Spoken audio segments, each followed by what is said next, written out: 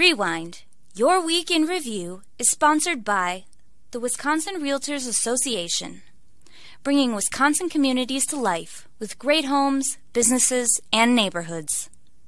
The Wisconsin Realtors Association, the voice of real estate. This week on Rewind, Your Week in Review. An election conspiracy theorist has filed paperwork to run for governor. We'll discuss how this shakes up the Republican primary. Plus, top Democrats and Republicans can't see eye to eye on what to do with nearly $4 billion in projected revenue coming to the state. And Governor Evers is scheduled to deliver his State of the State address next week. We break down what themes you can expect to hear. All this and more on Rewind, Your Week in Review for February 11th. Hi, I'm Emily Fannin. And I'm J.R. Ross. J.R., let's kick off this week's show with another shakeup in the GOP primary race for governor. On Thursday, we discovered that State Representative Timothy Rantham filed paperwork to run for governor. Now, Rantham has been making headlines recently for basically being punished by Assembly Speaker Robin Vos for his attempts to overturn the 2020 election, which you and I both know is legally impossible at this point. And he had a campaign website up briefly on Wednesday before it was taken down, and that's when a lot of people started screenshotting it. I know you and I probably got sent the link. Just want to cover a little bit of kind of what his campaign is going to be about. On the website, it said, "I am a servant of, by, and for the people who believes in truth, transparency, and integrity. I will call for an independent, full forensic physical cyber audit for the November 2022 election, beginning with my race regardless of its outcome." So clearly his platform is going to be, how can we rescind the 10 electoral votes in Wisconsin for Trump, which we know is not possible, and also just his whole campaign is the centerpiece of trying to overturn the election. Yeah, so let's start. When I come on the show and talk about stuff, I'm reflecting the conversation I have with insiders, operatives, campaign people, that kind of stuff.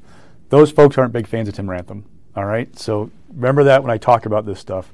They don't see he has much of a chance to win the GOP nomination, definitely not in their minds the governor's office.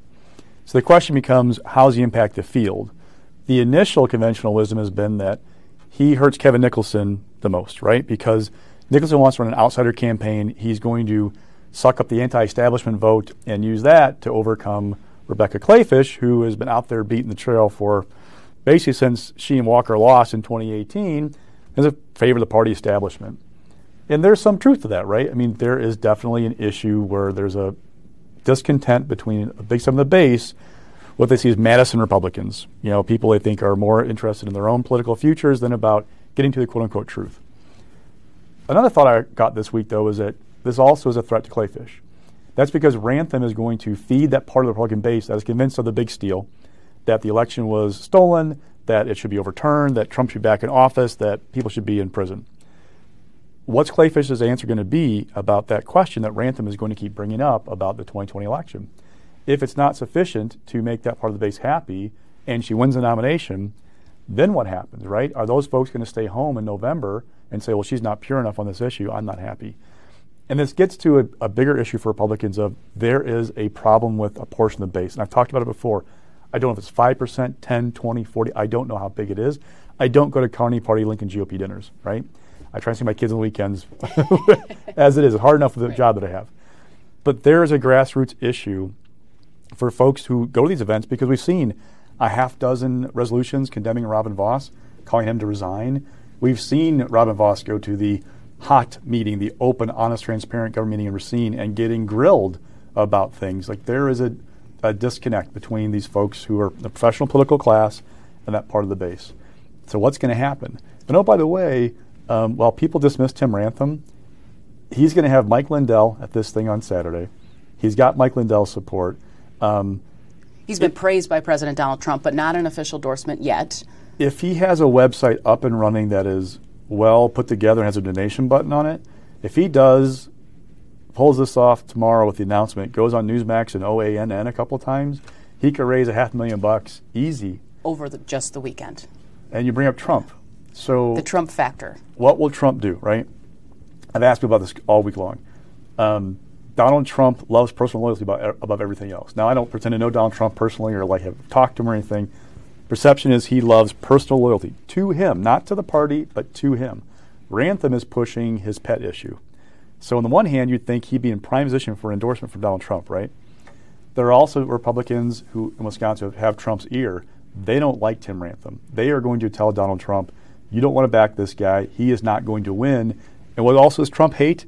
Being attached to a quote-unquote loser, being a loser.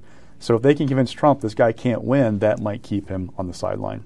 And with all the candidates in the race now, they're all vying for President Trump's attention because of how big of the base it will track to them. And I think what's also important is whoever does win the nomination is unifying the party afterwards. You have a lot of different candidates. Great point. It's huge. I mean, whoever wins that, they are going to have to try to get those Rantham supporters, and maybe it goes for Nicholson, Kleefisch, we don't know.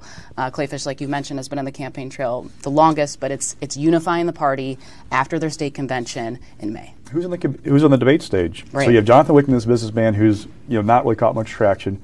He's pushing stuff about the 2020 election. Rantham has a bigger platform than Wickman has and more attention because he talks to Donald Trump or has talked to him.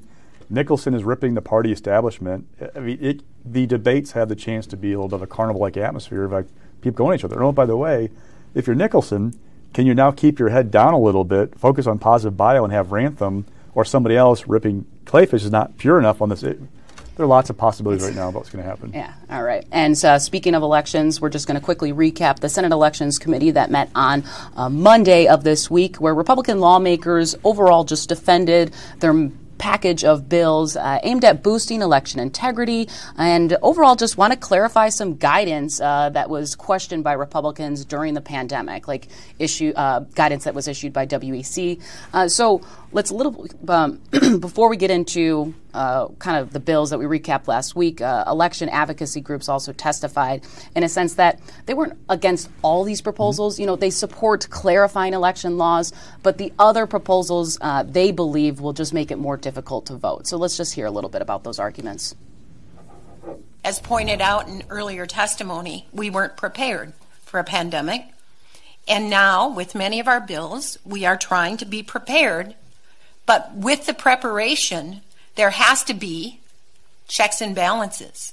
This bill brings transparency, statewide fairness and transparency by stating directly in statute what specific information must be included on the absentee ballot certificate.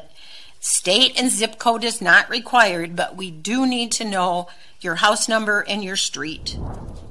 First, let me preface by saying I don't disagree with everything in all these bills. And I certainly agree that we need clear rules for our elections.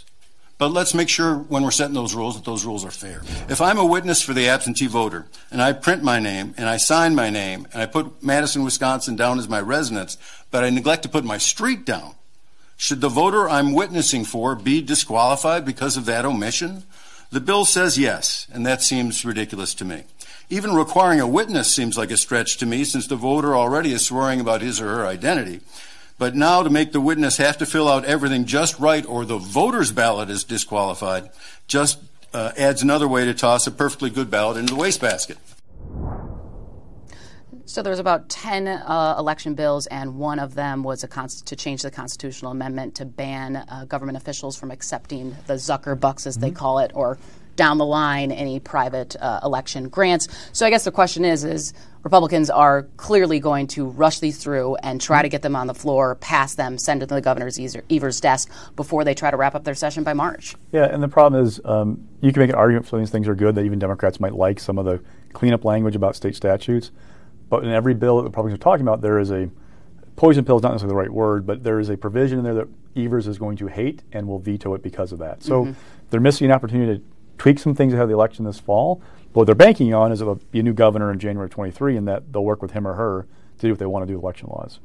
One of those bills specifically deals with special voting deputies, which kind of leads into our next topic, which broke this morning regarding SVDs, is the Racine County District Attorney declined to issue criminal charges against 5 of the election commissioners out of 6.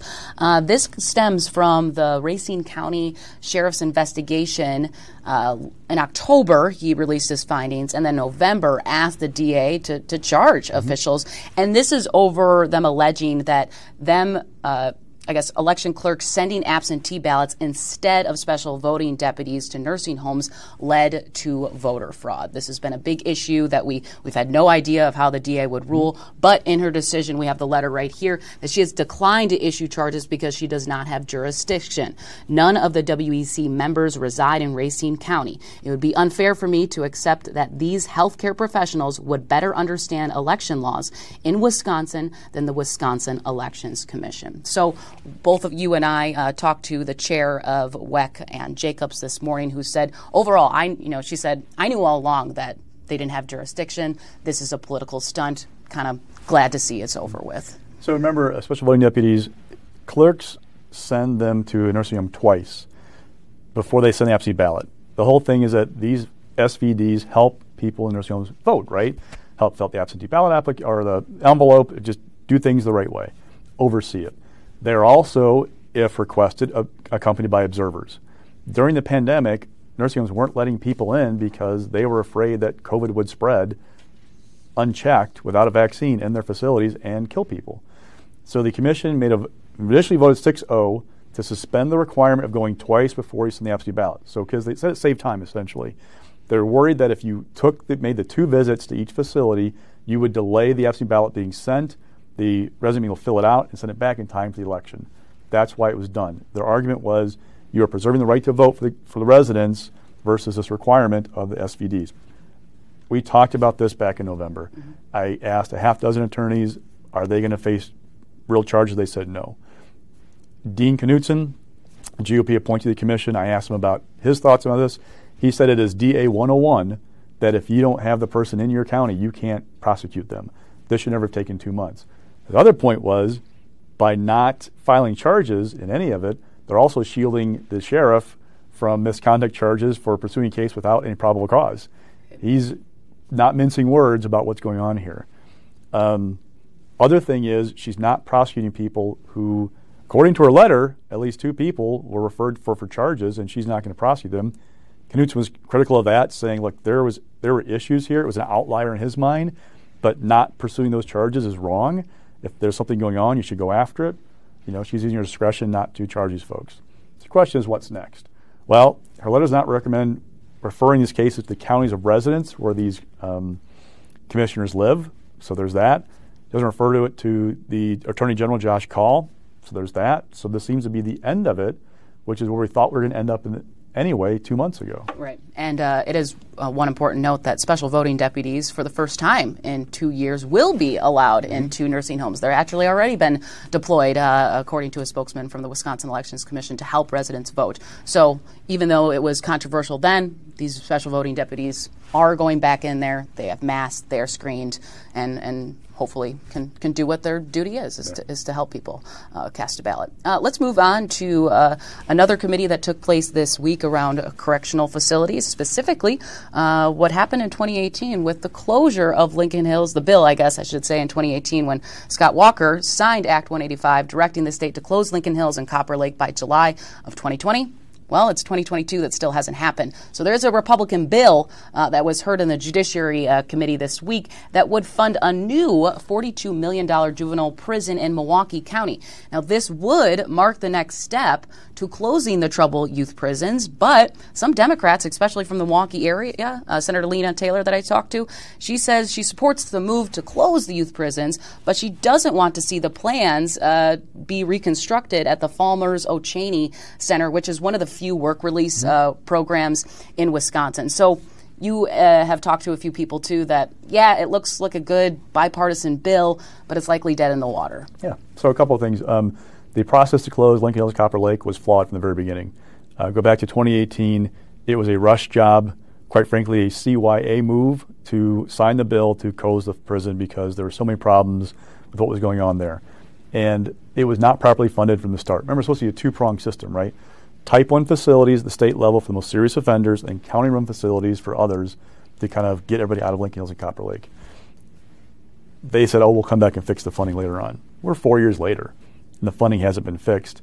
There have been bits and pieces. They approved work at Mendota, which is a facility that has mental health services as well to house more female offenders. That's going forward.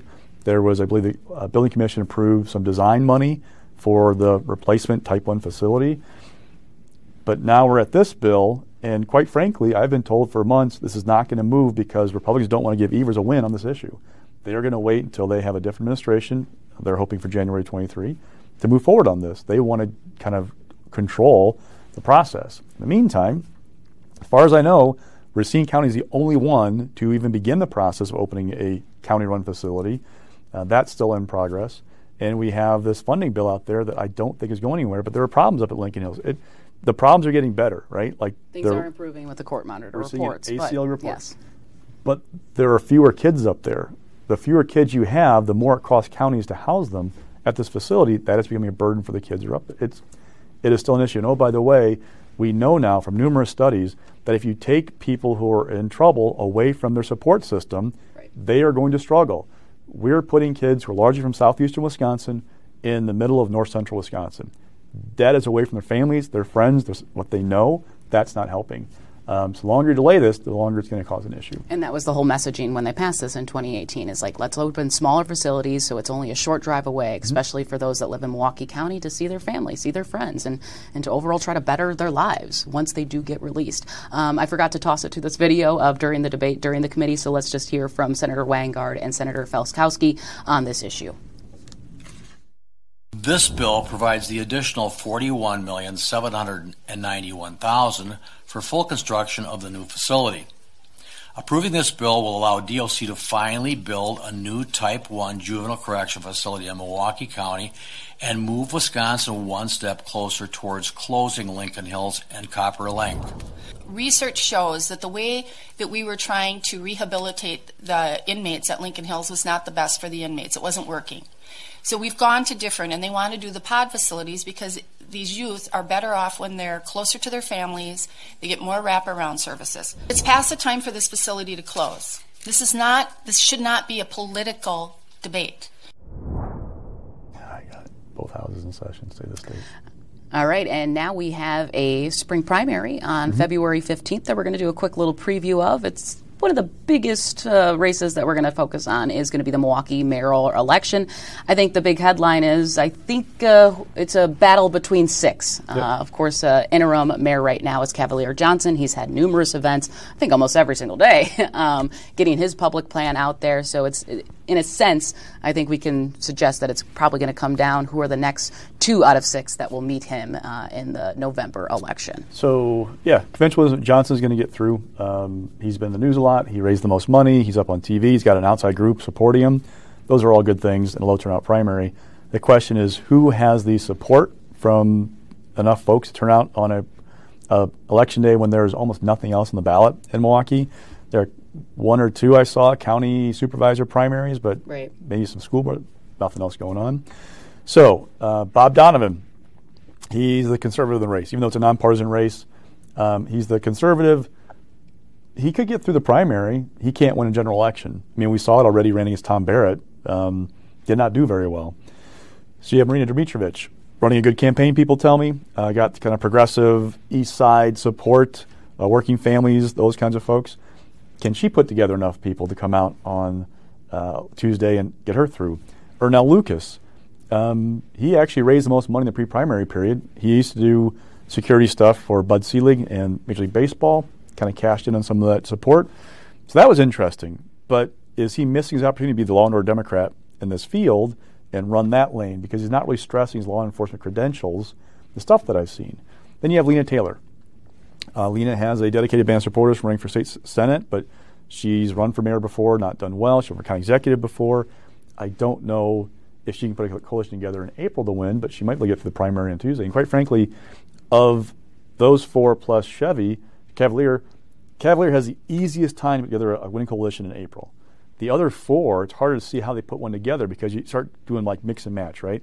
Like let's talk about Marina. She is the most progressive candidate in the field. Well, there are Republicans who live in Milwaukee. They're going to go, well, if it's Marina or Cavalier is somebody I can work with more, right? The business community, so he's more, in their minds, reasonable. That would be a challenge for her. Can she find that coalition in April? Donovan, again, he fared badly against Barrett. There are Republicans in Milwaukee, but not that many. Right. Not enough to win an April election. So those are the challenges they face. How do you find that coalition against a Cavalier Johnson coalition come April.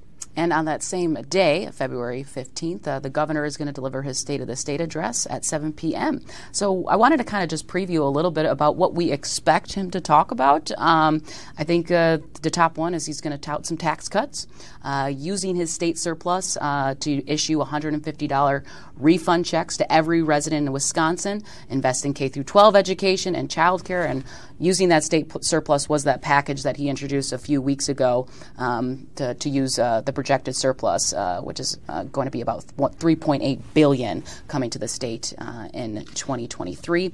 And I'm sure he's going to be touting his accomplishments, right? Every time he's having a press conference, it's usually to tout the federal pandemic aid that he's helping small businesses, using some on broadband expansion. And, of course, he's probably going to say, look, I signed the Republican state budget. We can work together, right? There's always those same themes that we hear in these speeches. So, JR, what other than that, I guess, what do you expect to hear on Tuesday? The even-numbered year State of the State has always been the official kickoff of the re-election campaign for a governor in the election year. Now, the reality is he kicked off his campaign a long time ago, right? He announced in last summer. But this is kind of what we usually go, okay, now stuff gets real because the session is going to end by March 10th-ish. It's all going to be about campaigns from here on out. This is a statewide platform to talk to people about what he's done and put his message out there. So, yeah, it's going to be heavy on re-election themes. That's what I expect. Also, Washington State's talking about mask mandates. I mean, that has been a big thing going around the country right now where you've seen governors in other states, Democratic governors, it's time to move away from some of this stuff. What is Evers? Now, we have a statewide mask mandate in Wisconsin. We have Milwaukee and Dane County have them in place. School districts have them in place. Is he going to talk about that? Because there's a shifting sentiment that this is time to move away from this stuff.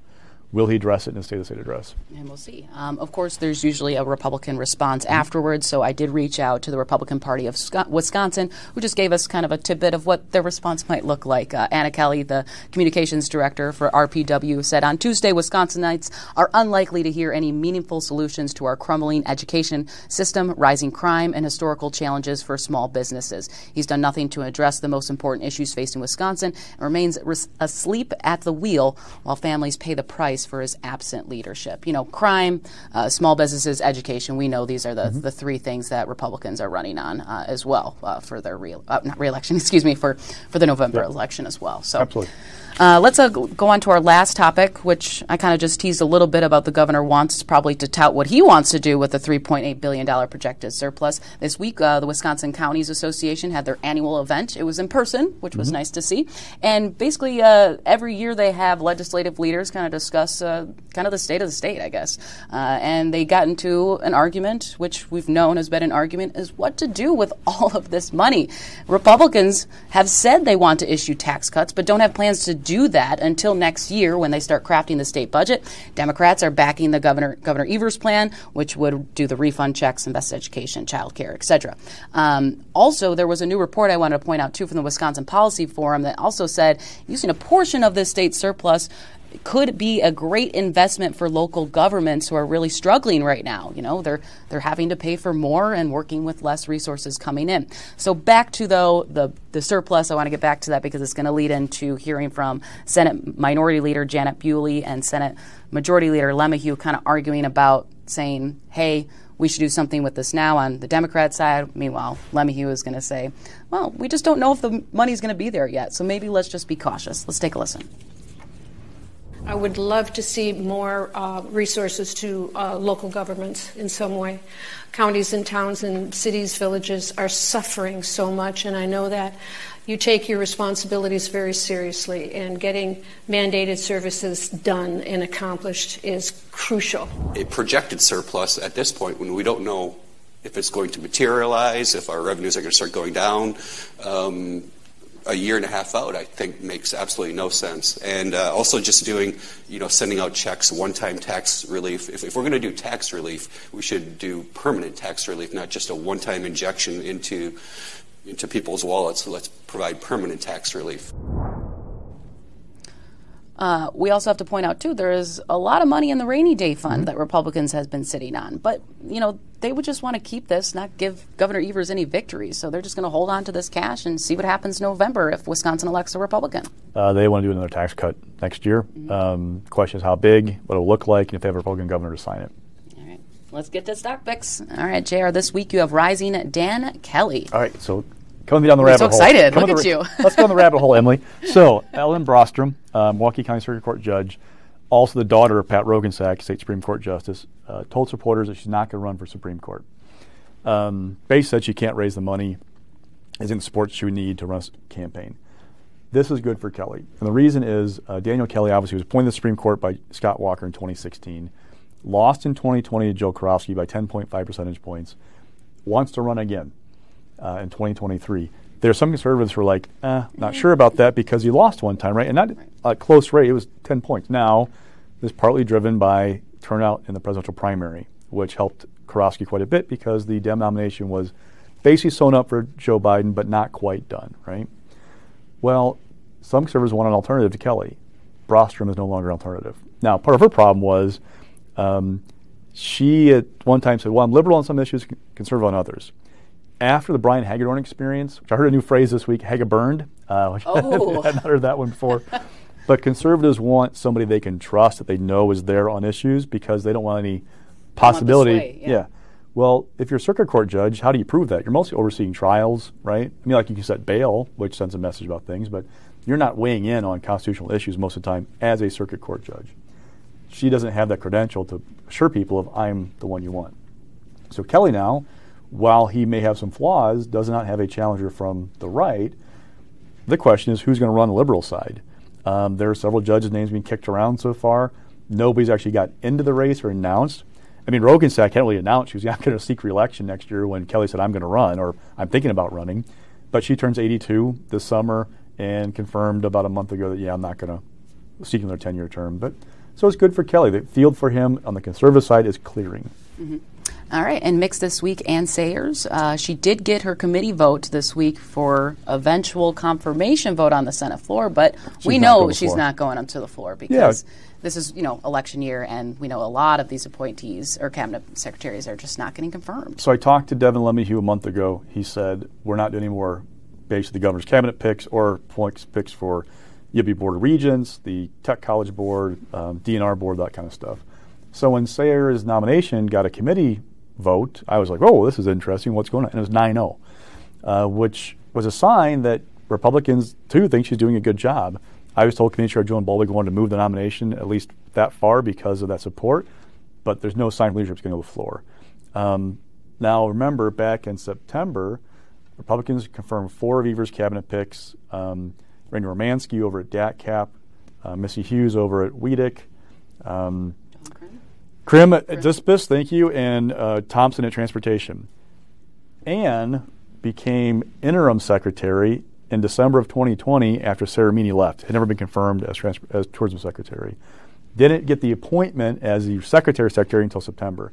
In theory, if Evers had elevated her secretary like a year ago, maybe she could have got caught up in that kind of rush of appointments because people like what she's doing, right? Other 2 unconfirmed are Pekacek at Workforce Development and Timberlake at Health Services. There's no way those guys are going anywhere because Republicans do not like how DB is operating. Right.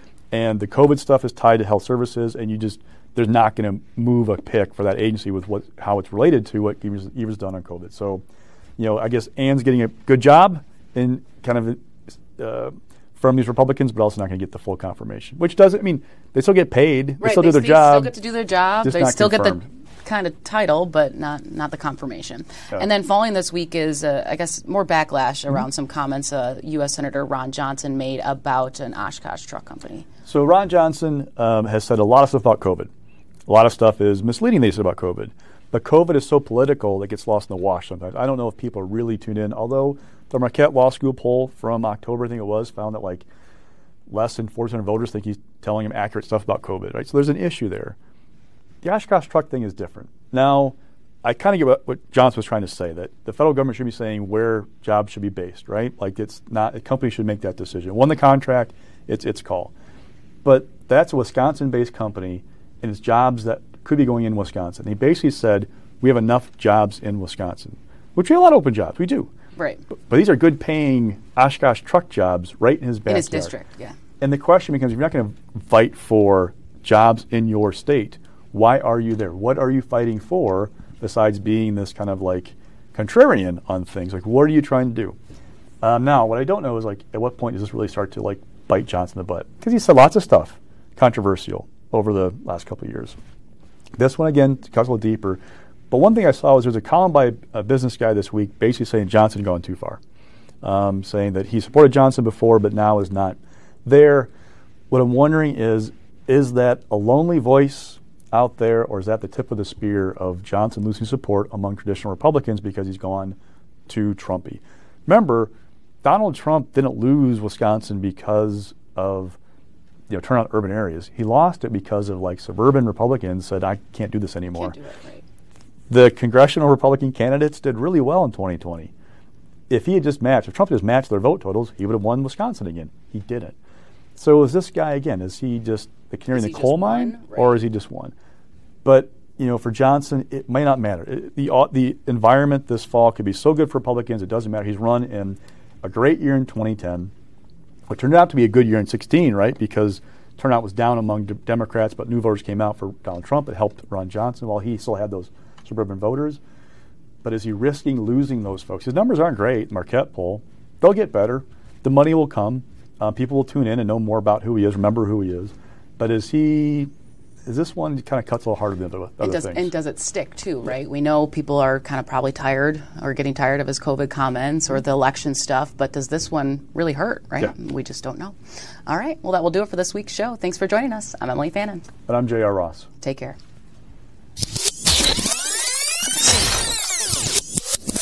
Rewind. Your Week in Review is sponsored by the Wisconsin Realtors Association, bringing Wisconsin communities to life with great homes, businesses, and neighborhoods. The Wisconsin Realtors Association, the voice of real estate.